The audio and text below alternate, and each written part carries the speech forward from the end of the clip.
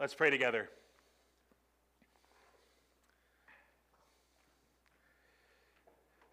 Father, what a magnificent truth it is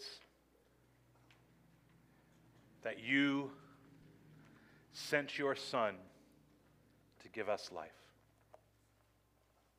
That although there is nothing that we have that we can offer, there is nothing that we can give that would make us worthy, Lord, you have given freely of yourself. Lord, you have done what you say in your word and shown mercy to those whom you will show mercy. And you have done that to us, your people.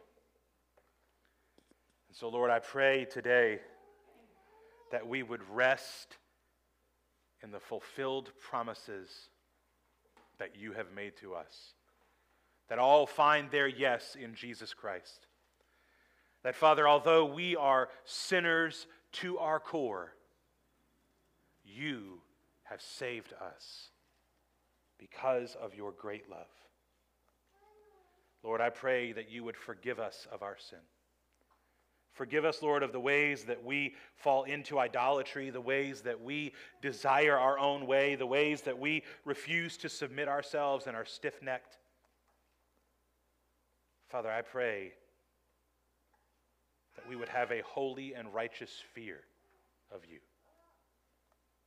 That in all these things, Christ would reign in our hearts. Father, as we come to your word together today, I pray, Lord, that you would speak to us. That, Lord, you would use these things to shape and fashion us, to make us more like Jesus. Because, Father, there is nothing else that we can or should strive for that outweighs that. And so, Lord, please speak to us today. We pray these things in Christ's name. Amen. Please turn, if you would, in your Bibles to the book of Exodus, chapter 33. Exodus chapter 33. After today, we will only have 2 more sermons in the book of Exodus. Next week, we'll look at Exodus 34, and then on the 17th, we will go through the last 5 chapters of Exodus, where it's setting up the tabernacle. And so I just want to put that on your radar screen that we're almost done. We're almost finished with Exodus and what the Lord did for his people in carrying them out of the land of Egypt and bringing them into the promised land.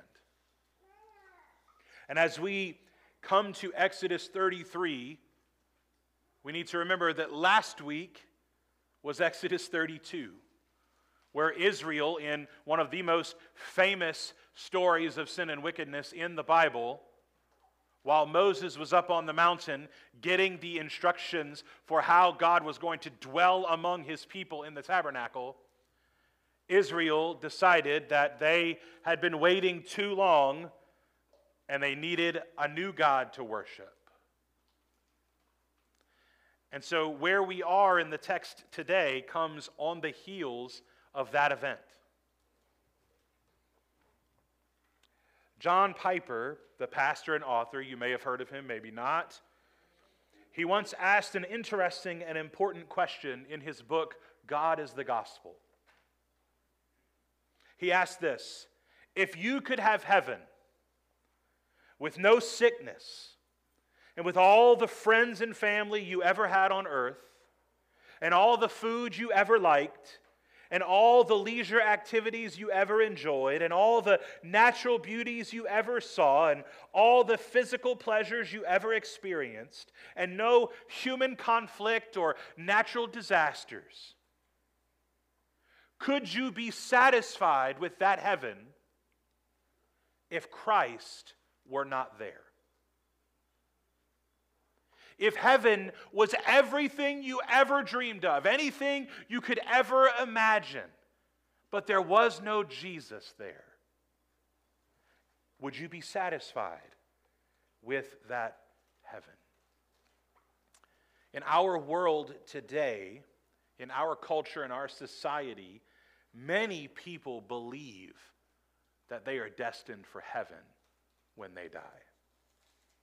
Whether that's coming from a misguided belief that their works are good enough to earn them entry, or through false assurance that their profession will outweigh the lifetime of evidence that they are not actually converted, they would, if they were honest with themselves, answer that, yes, I would be satisfied with that heaven. And unfortunately, if many who are regularly and routinely in church were honest with themselves, they would likely also answer that they too would be satisfied with that heaven. Because the truth is that in all of our dead hearts and sinful flesh, we crave blessings and benefits without requirements or expectations. We tend to view God as a spiritual ATM machine in the sky. We don't have to do anything. We just call upon Him, and all the good things will just rain down upon us. But when God makes us alive in Christ, our cravings change. Our cravings change. In our dead, sinful hearts, we crave blessings and benefits with no requirements or expectations. But in Christ, those things that we crave change. In Philippians 2:13, it says to us, "For it is God who works in you, both to will and to work for His good pleasure." It's not just that God changes what we do. It's that God changes what we want. And if you want the same things you wanted before you were a Christian, either A, you're still a relatively baby Christian who is not far along in sanctification, or B, you were never actually converted at all. This is why the scriptures say things like, work out your own salvation with fear and trembling. That's not to say you go out there and make yourself saved. It is to say, examine your heart, look at your life, and say, is this real? The New Testament is filled with passages that say, if you love the Lord, you will be like this. And if you read those things and say, that's a problem. That's a problem. This is the good work of Jesus in us, to make us desire Him and His ways more than anything else in the universe. See, too often when you ask a Christian, what has Jesus done for you? They say, He got me into heaven. And that's true, and that's great. But that should never be the only thing we mention. The only thing we think of. What has Jesus done for you? He gave me a ticket to the pearly gates. No, Jesus died that we can be united with God and be like Him forever. As we examine our text this morning, I want to encourage us all to consider whether Jesus is truly what we love more than anything else. And if not, to ask the Lord to reveal His word to us to change our hearts. So with that being said, let's look together at Exodus 33, verses 1 through 11, where we first see promises without presence. If you got a bulletin this morning or one of our listening guides, you'll see we have 2 points, and that is our first one, promises without presence. Let's look together at Exodus 33, verses 1 through 11. It says this: "The Lord said to Moses, 'Depart, go up from here, you and the people whom you have brought up out of the land of Egypt, to the land of which I swore to Abraham, Isaac, and Jacob, saying, to your offspring I will give it. I will send an angel before you, and I will drive out the Canaanites, the Amorites, the Hittites, the Perizzites, the Hivites, and the Jebusites. Go up to a land flowing with milk and honey. But I will not go up among you, lest I consume you on the way. For you are a stiff-necked people.' When the people heard this disastrous word, they mourned, and no one put on his ornaments. For the Lord had said to Moses, "Say to the people of Israel, you are a stiff-necked people. If for a single moment I should go up among you, I would consume you. So now take off your ornaments, that I may know what to do with you." Therefore the people of Israel stripped themselves of their ornaments from Mount Horeb onward. Now Moses used to take the tent and pitch it outside the camp, far off from the camp, and he called it the tent of meeting. And everyone who sought the Lord would go out to the tent of meeting, which was outside the camp. Whenever Moses went out to the tent, all the people would rise up, and each would stand at his tent door and watch Moses until he had gone into the tent. When Moses entered the tent, the pillar of cloud would descend and stand at the entrance of the tent, and the Lord would speak with Moses. And when all the people saw the pillar of cloud standing at the entrance of the tent, all the people would rise up and worship, each at his tent door. Thus the Lord used to speak to Moses face to face, as a man speaks to his friend. When Moses turned again into the camp, his assistant Joshua, the son of Nun, a young man, would not depart from the tent. So we left off last week, as I mentioned earlier, after Israel's idolatry and wickedness, with the Lord sparing Israel from total destruction. Initially, he was going to destroy them altogether, and Moses pleaded with the Lord on the basis of his word and his promises, and the Lord relented. However, the Lord did send a plague upon Israel, and it was upon those who remained after the priest killed thousands of the people for their sin. We're told that the priests killed 3,000 men. No mention of women. And so it was at least 3,000. However, because the Lord is faithful and true, even though there is a plague that has come upon them, even though in their sin the Lord has slain a great many of them, the Lord's promises to Israel have remained. They will receive the land that was promised. Now, I want to pause here just for a moment in our consideration of the book of Exodus, and I want to zoom out somewhat and help us to understand why these promises are important and why it is significant for us. Obviously, number one, it is significant for us because we see that the Lord is faithful in keeping his word. Okay? So that is important for us to recognize just right off the bat. But here's the thing that we need to understand more. I've spoken before about reading the Bible with kind of Christ-colored glasses on.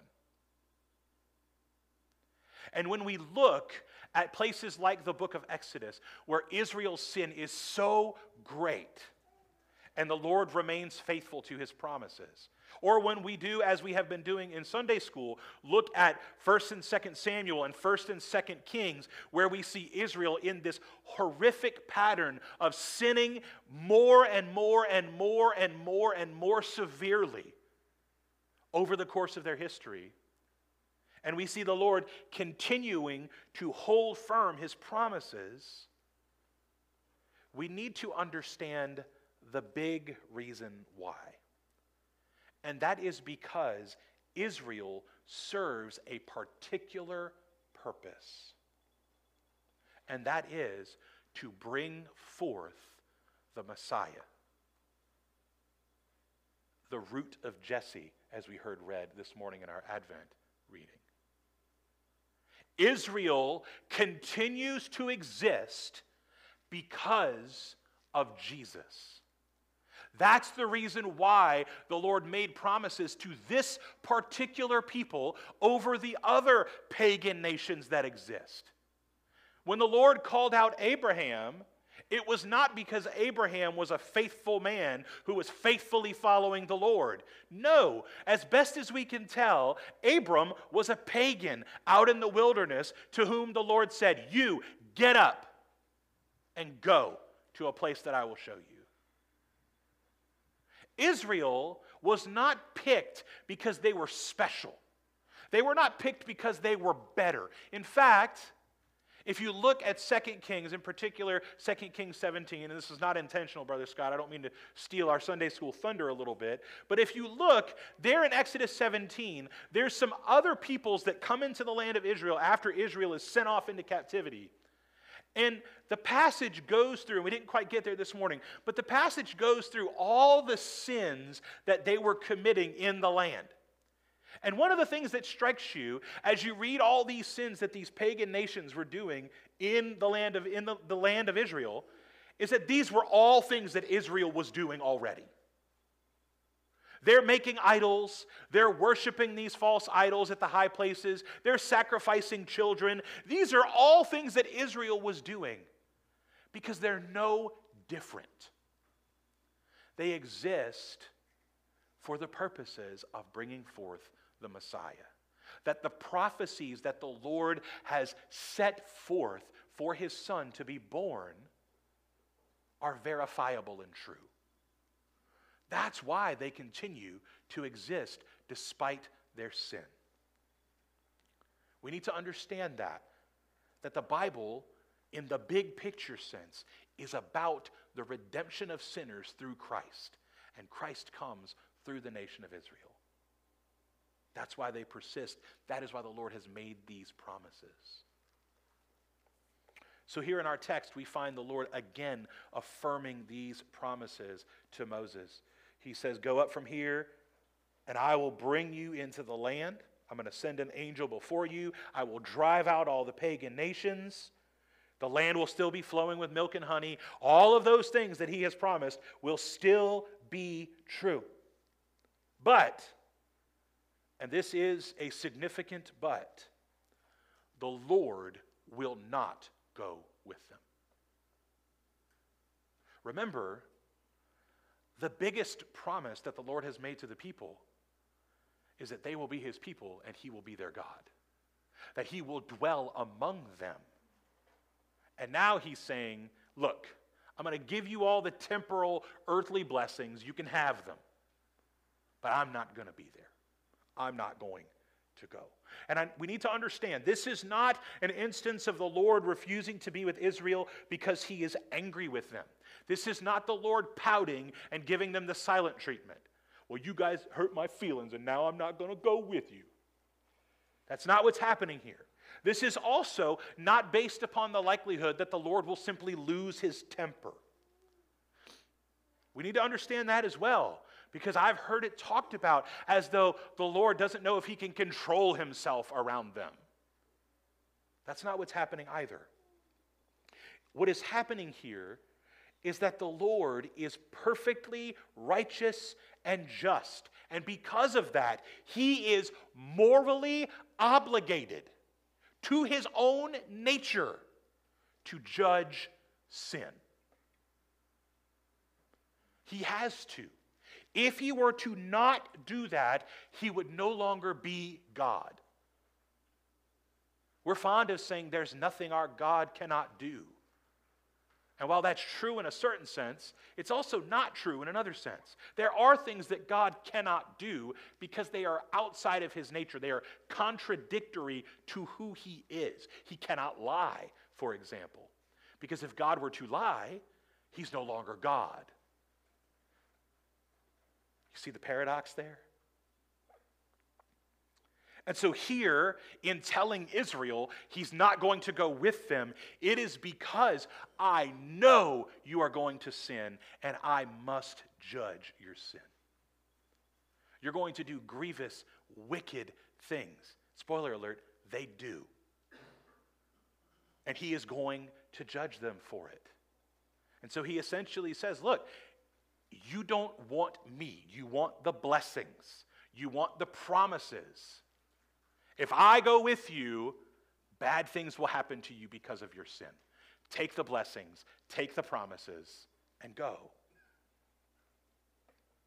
He refers again to Israel as stiff-necked, which has to do with pride and refusal to submit to authority. It's like an ox who refuses to wear the yoke, or like a man who refuses to bow the head before the king. Israel, in their sin, is saying, I don't have to fear God. I don't have to serve God. I can do what I choose. And so the Lord is not going to go with them. And when Moses communicated this to the people, they rightly recognized it as disastrous. That's what we're told there in verse 4. When the people heard this disastrous word, the first right thing that Israel has done in more than a chapter, they mourned this disastrous word. What has happened is that the true weight of their sin has been laid before them. The Lord says, if for a single moment I should go up among you, I would consume you. We need to understand this. We are not good in any way. We are not. There is no part of us that is unstained by sin. Even our thoughts and our desires are wicked. Even the times that we want good and right things, they are still tainted by sinfulness. Genesis chapter 6, verse 5 puts it this way, leaving zero wiggle room. The Lord saw that the wickedness of man was great in the earth, and that every intention of the thoughts of his heart was only evil continually. We have a lawyer in the room. She can tell you there's no loopholes in there. It's all laid out before you. There is no part of any part of you that is good and righteous. We are wicked and we are evil. And what we need to understand is that it is only God's grace that keeps us from falling under his righteous wrath. We need to understand that. It is only God's grace that keeps us from being utterly destroyed. And his grace is shown to those who have responded in faith to his promises. Those are promises of good and of harm, by the way. Those who respond in faith, those are the ones who see grace. Israel has not truly responded in faith to his promises. And we're introduced to something here that was alluded to in chapter 32, but hasn't been explicitly said here in talking about these ornaments. The Lord tells them, so take off your ornaments, that I may know what to do with you. And then in verse 6 it says, therefore the people of Israel stripped themselves of their ornaments from Mount Horeb onward. These ornaments, that's a reference to their jewelry. Remember, when they were leaving from Egypt, they were told, go to your Egyptian neighbors and say, hey, I like that. Can I have it? And they'll give it to you. And so one of the things that they got was this jewelry. Well, in Egypt, these things were about pagan worship. These earrings and necklaces and all these different piercings that they had were about worshiping their false pagan gods. And so the Israelites, having grown up in this environment and only ever seeing this, are like, oh, well, I really like those things. I'm going to take them.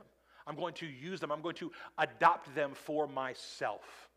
Grabbing hold of pagan worship practices, thinking to themselves, well, they won't impact me. Well, what was it that they melted down and fashioned into a golden calf? Their ornaments, their earrings that they had gotten from Egypt. These pagan things that were used in pagan worship were the things that they used to they themselves jump into pagan worship. These ornaments were an outward sign of their inward lack of submission to the Lord. But instead, it showed the desires of their hearts being bent toward pagan worship and their own desires. The Lord has said to them explicitly in his voice from the mountain, do not worship other gods. And they're saying, yes, Lord, while wearing pagan jewelry. And they would defend themselves by saying, but it's pretty. I'm not worshiping false idols. I just think the jewelry is pretty. Brothers and sisters, we cannot approach these things as though they are things to be trifled with. Because Israel did that. to disastrous effect. We need to recognize that these things are not for their good, and they're not for our good. And so in response to the Lord's word, in him saying, I'm not going with you because you're a stiff-necked people, and if I go with you even for a moment, I will consume you. We're told that they take off their ornaments and they don't put them back on. And as an aside, I just want to throw this out there for you. You might notice there's a mention of Mount Horeb there. Mount Horeb is another name for Mount Sinai. Why it has two names, I don't know. Why it uses Horeb here in this particular place instead of Sinai, I don't know. I could speculate. I could throw out what scholars think may or may not be happening here. I don't have myself a firm stand on this one way or another. I also don't think it's that significant either. I don't think it's necessarily something that we have to really dig deeply into and figure out. Because the main purpose of this passage is to say that when they left from this place, they left those ornaments behind. And what we're seeing here is the first steps of repentant faith in Israel. They are forsaking these ornaments, but we also see it, these steps of repentance, in how they regard the presence of the Lord. Remember that while they were worshiping an idol, the Lord was literally making provisions with Moses for his presence among the people in the tabernacle. He was making provisions to dwell among them. But now, there is no tabernacle, and there's not going to be. The Lord has said, I'm not going to dwell among you, I'm not going with you. All we have now is a tent that Moses puts up far off from the camp, we're told. He makes sure that when he meets with the Lord, it's far away from the camp. We're told that Moses and the Lord had a special relationship where they would speak like friends. It uses the phrase face to face. We need to make sure we understand that is not a literal statement. It's an expression having to do with the way that you would communicate with a friend. Because later on in our passage this morning, we're told that no one can see God's face and live. Okay, so Moses is not literally face to face with God. God also doesn't really have a face. I mean, we can really dig deeply into all this stuff, but we don't need to. The main thing is that Moses and the Lord have a friendly relationship that is different than what any other person on the planet has. It's different even than what the high priest will have eventually. Moses has a different, unique relationship with the Lord. And so what happens is Moses goes outside the camp, far off from the camp, and he goes to this tent to meet with God. And every time he does this, the people are watching. Because what they really are afraid of is that one day, Moses is going to go to that tent, and the pillar of cloud's not going to come down. That's what they're afraid of, because they watch for the pillar of cloud to come down, which is the indicator of the presence of God there with Moses in the tent. And they are so afraid that one day God's just going to give up altogether. And so when Moses goes into the tent and they see the pillar come down, they all worship. Because the Lord hasn't given up on them yet. There's still hope. But they understand that all of their hope, their only hope for continued relationship with God, is now resting in Moses. Remember, immediately following the giving of the Ten Commandments, the people said to Moses, you go speak to God. Don't let him talk to us anymore. You be the mediator. We don't want that. Well, now, all their hope is in this mediator. And so, what we see here in the forsaking of the ornaments and the expectant watching for the Lord's presence, we see these things as glimpses of what appears to be repentant faith. Israel knows they've done wrong. And they are desperately trying to turn away from their wickedness in whatever ways they know how.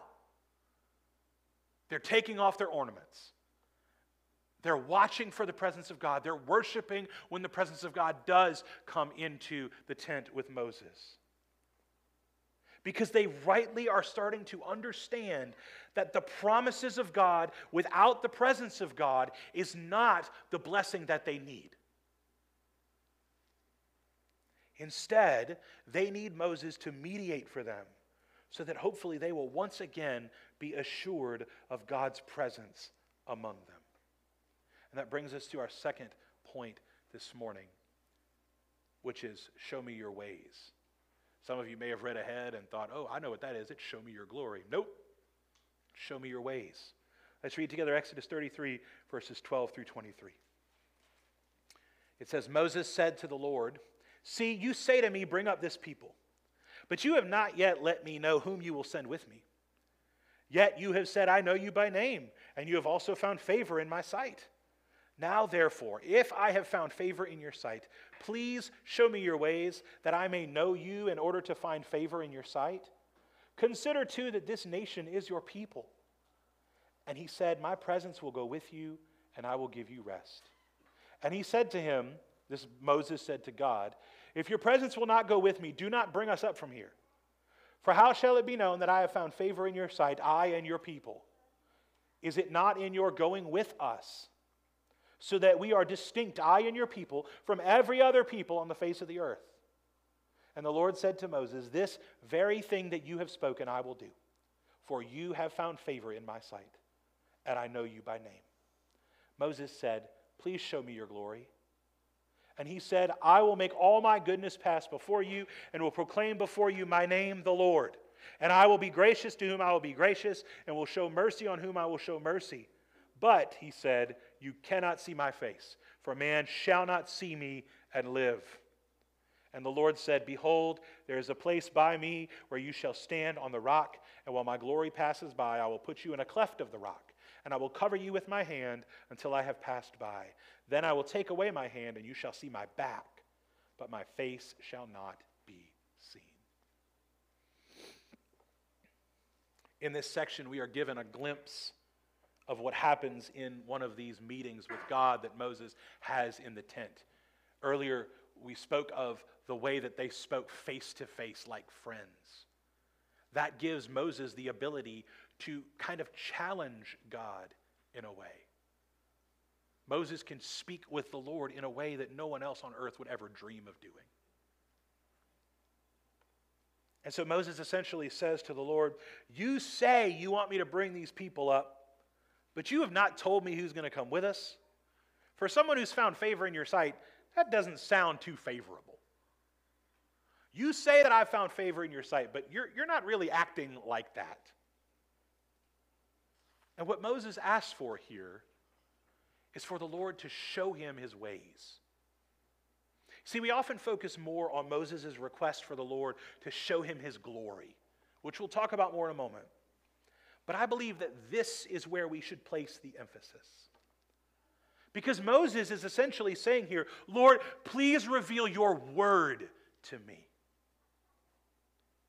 Brothers and sisters, what is it that we need in order to know the Lord more? We need his word. We need his word. And when Moses adds the part about considering the nation of Israel, that they are his people as well, he is saying they need to know your word too. He's saying to the Lord, when you show me your ways, when you tell me your word, I will communicate it to your people. You say that you want us to know you. And you say that you want us to do certain things. Well, how can we do those things if you don't tell them to us? Please show me your ways. And it's here where we see the Lord reaffirm his promise to go with them. When Moses says to the Lord, show me your ways, the Lord says, okay, I'm going to go with you. My presence is going to be with you, and I will give you rest. We need to understand here that part of what's happening is that the only way that Israel will have rest in the land is if the Lord goes with them. Because if they were to go in and claim this land, well, guess what's going to happen? It won't be too long before other nations start knocking on the door saying, hey, this is some nice property you got here. It'd be a shame if I just took it by force. The only way in which they can have true rest in the land is for the Lord to go with them. And so in response to Moses saying, you say that you found favor with us, you say that you know us by name, show me your ways, the Lord says, what you have asked for, I will do. I will go with you. But Moses does not stop there. He doesn't say, whew, okay, good, now that we got that settled. He wants specifics. He wants specifics. And he presses the Lord based on his own words, which is the proper way to petition the Lord. He essentially says to the Lord, hey, listen, if you're not going, if something along the way is going to happen, as only you know, and you're going to not come, don't even bring us from here. Let us die in the wilderness. It's better that we just die here than for us to carry on thinking that this is now resolved and you are going to go with us, only for us to later mess it up all over again.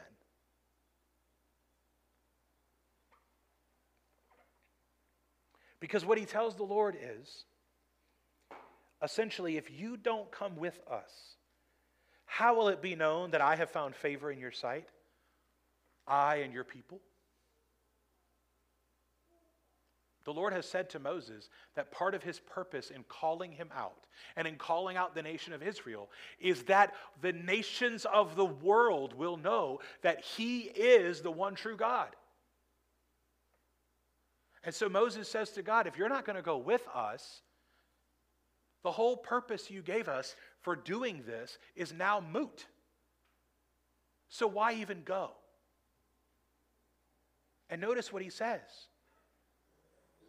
Is it not in your going with us so that we are distinct, I and your people, from every other people on the face of the earth?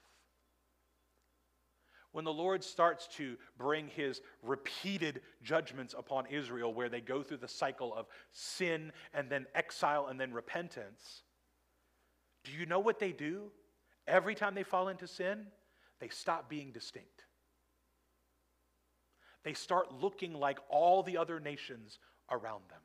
Because all the other nations around them have a multitude of gods. And they're all false. And they have idols that they worship, or pieces of nature that they worship. And so when Israel falls into those things, they're not distinct. They look just like everybody else. And do you know what it is that makes them distinct? The presence of the Lord in their midst. We saw this morning in 2 Kings 17, where the Lord says something very interesting and specific as he's talking about the judgment that he has brought upon his people. He says on more than one spot, he says that he put them out of his sight. Which is another way of him saying, I removed or restrained or restricted my presence among them. In order for Israel to truly be distinct, and by extension, in order for us as the true Israel, the church, to truly be distinct, what is necessary? Is it how good we sing on Sunday mornings? Is it what version of the Bible that we use? Is it that we wear enough t-shirts that have scripture verses on them? Is it that we put a Jesus fish on our bumper? No. It's the presence of God. That is what makes us distinct. And by God's grace, every single one of us who is a Christian has the presence of God in his Spirit dwelling within us, making us distinct from the world. And so when the church gathers, it's a bunch of people who have the Holy Spirit. Guess what? It doesn't get much more distinct from the world than that.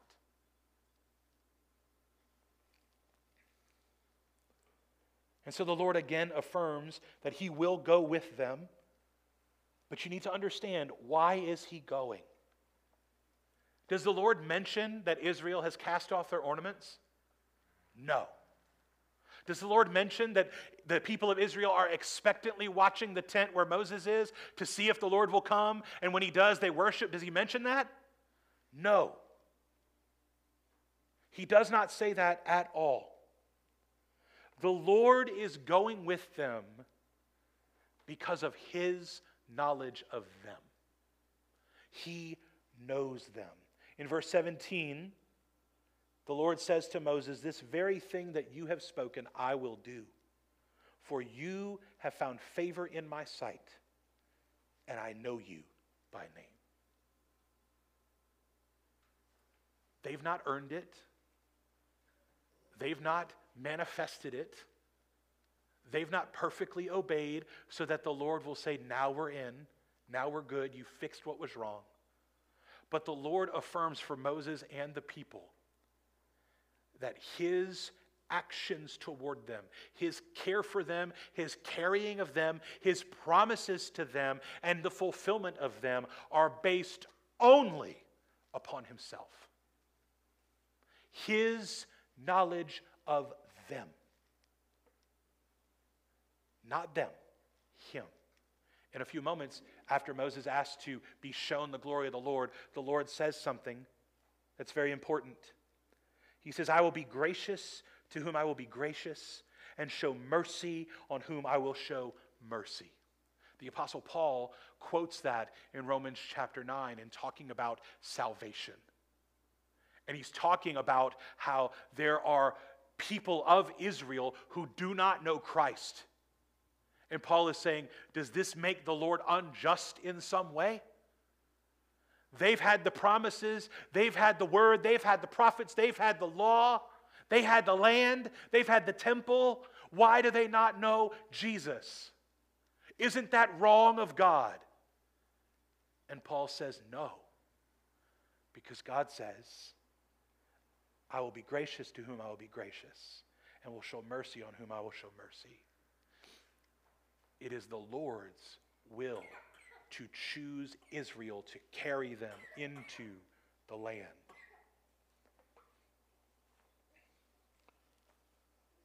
And so now we'll talk about Moses asking God to show him his glory. In response to the Lord saying, I'm going to do it. I'm going to go with you. Moses says to the Lord, please show me your glory. Please show me your glory. And the question is why? Why does Moses ask that question right here? Is it because Moses craves the special experience afforded to him as one who speaks to God face to face? Moses has an already unique relationship with the Lord. Does he just want something more?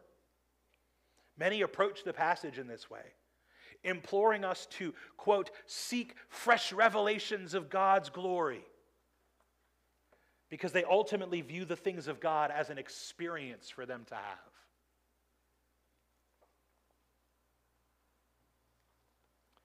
What Moses is doing here is different, though.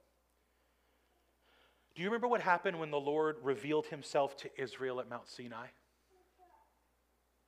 They saw a manifestation of God's glory. They saw the glory of God descend upon the mountain. And there were flashes of lightning and thunders and smoke and loud trumpet blasts. And the whole mountain shook. They saw with their eyes the glory of God. And what it was the Lord saying, I am Yahweh. If you've had any doubts, you shouldn't now. And the things that I am saying to you are true and good and perfect because I am God. And if you doubt, here is my glory to see it. And so here, as the Lord is again making these promises to the people of Israel,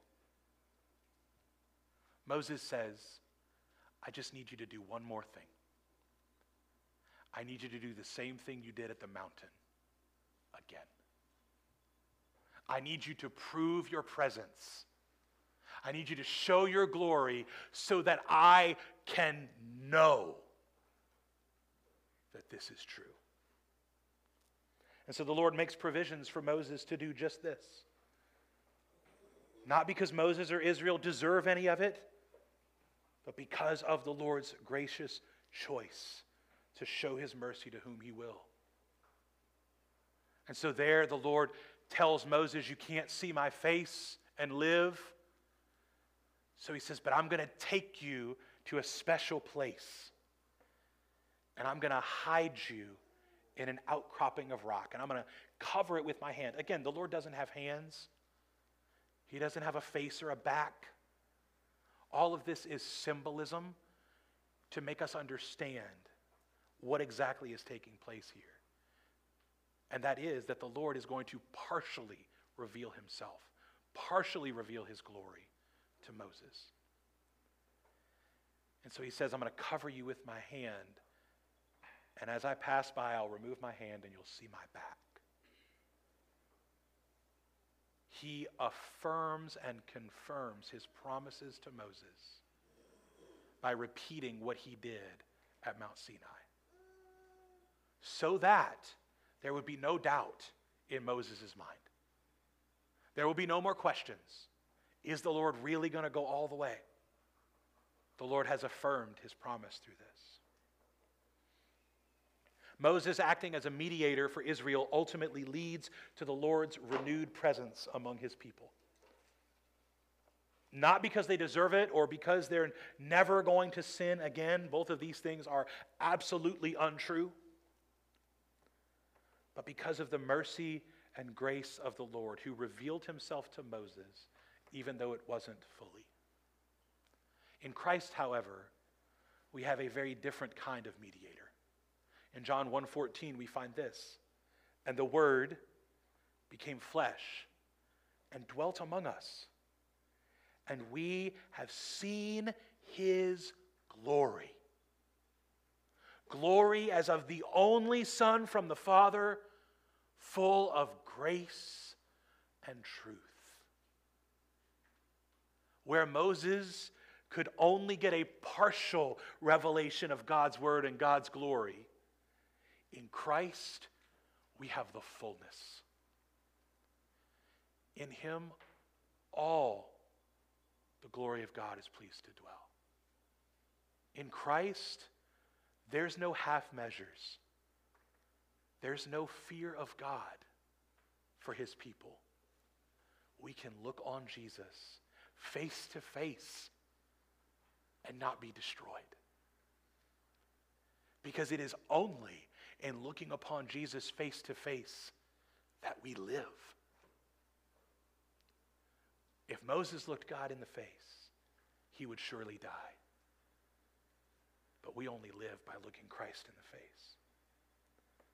The grace that the Lord proclaimed to Moses there in that tent is shown fully in Jesus Christ.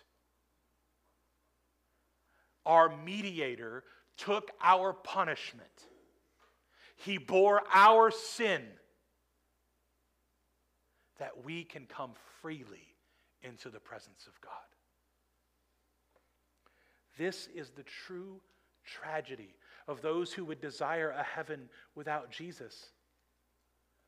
It's something that would not even be a blessing for you. J.C. Ryle said it this way: "But alas, how little fit for heaven are many who talk of going to heaven when they die, while they manifestly have no saving faith and no real acquaintance with Christ. You give Christ no honor here. You have no communion with him. You do not love him. Alas, what could you do in heaven? It would be no place for you. Its joys would be no joys for you. Its happiness would be a happiness into which you could not enter. Its employments would be a weariness and a burden to your heart." Israel understood that the land without the presence of God would be a burden and not a blessing. We too must understand that the things of God without the presence of God are burdens and not blessings. Today, I encourage all of us to place our faith and our hope in the one true mediator, Jesus Christ. because he is the fullness of the revelation of God, and he is the true rest and reward for the people of God. If you lose all else and gain Christ, you have everything. What does it profit a man to gain the whole world and forfeit his soul? We need to reframe our way of thinking and reshape our way of life in recognizing that if we have nothing else but we have Jesus, we have more than we could ever need or want. Because the things of this life will pass away. The people you love will hurt you and disappoint you. The things that you have worked so hard for will rot, will burn, but Christ is forever. Trust him today. Let's pray.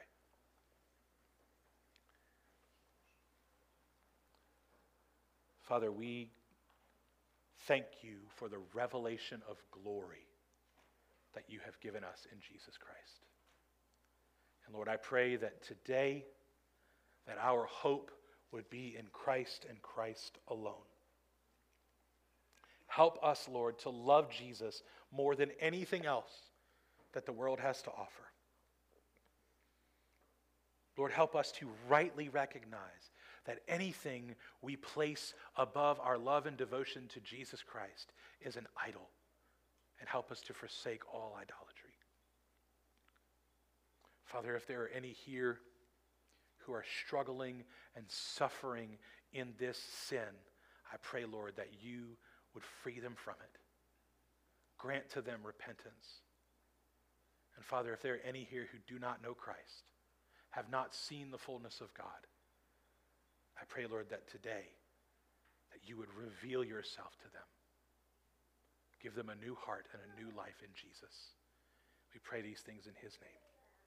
Amen.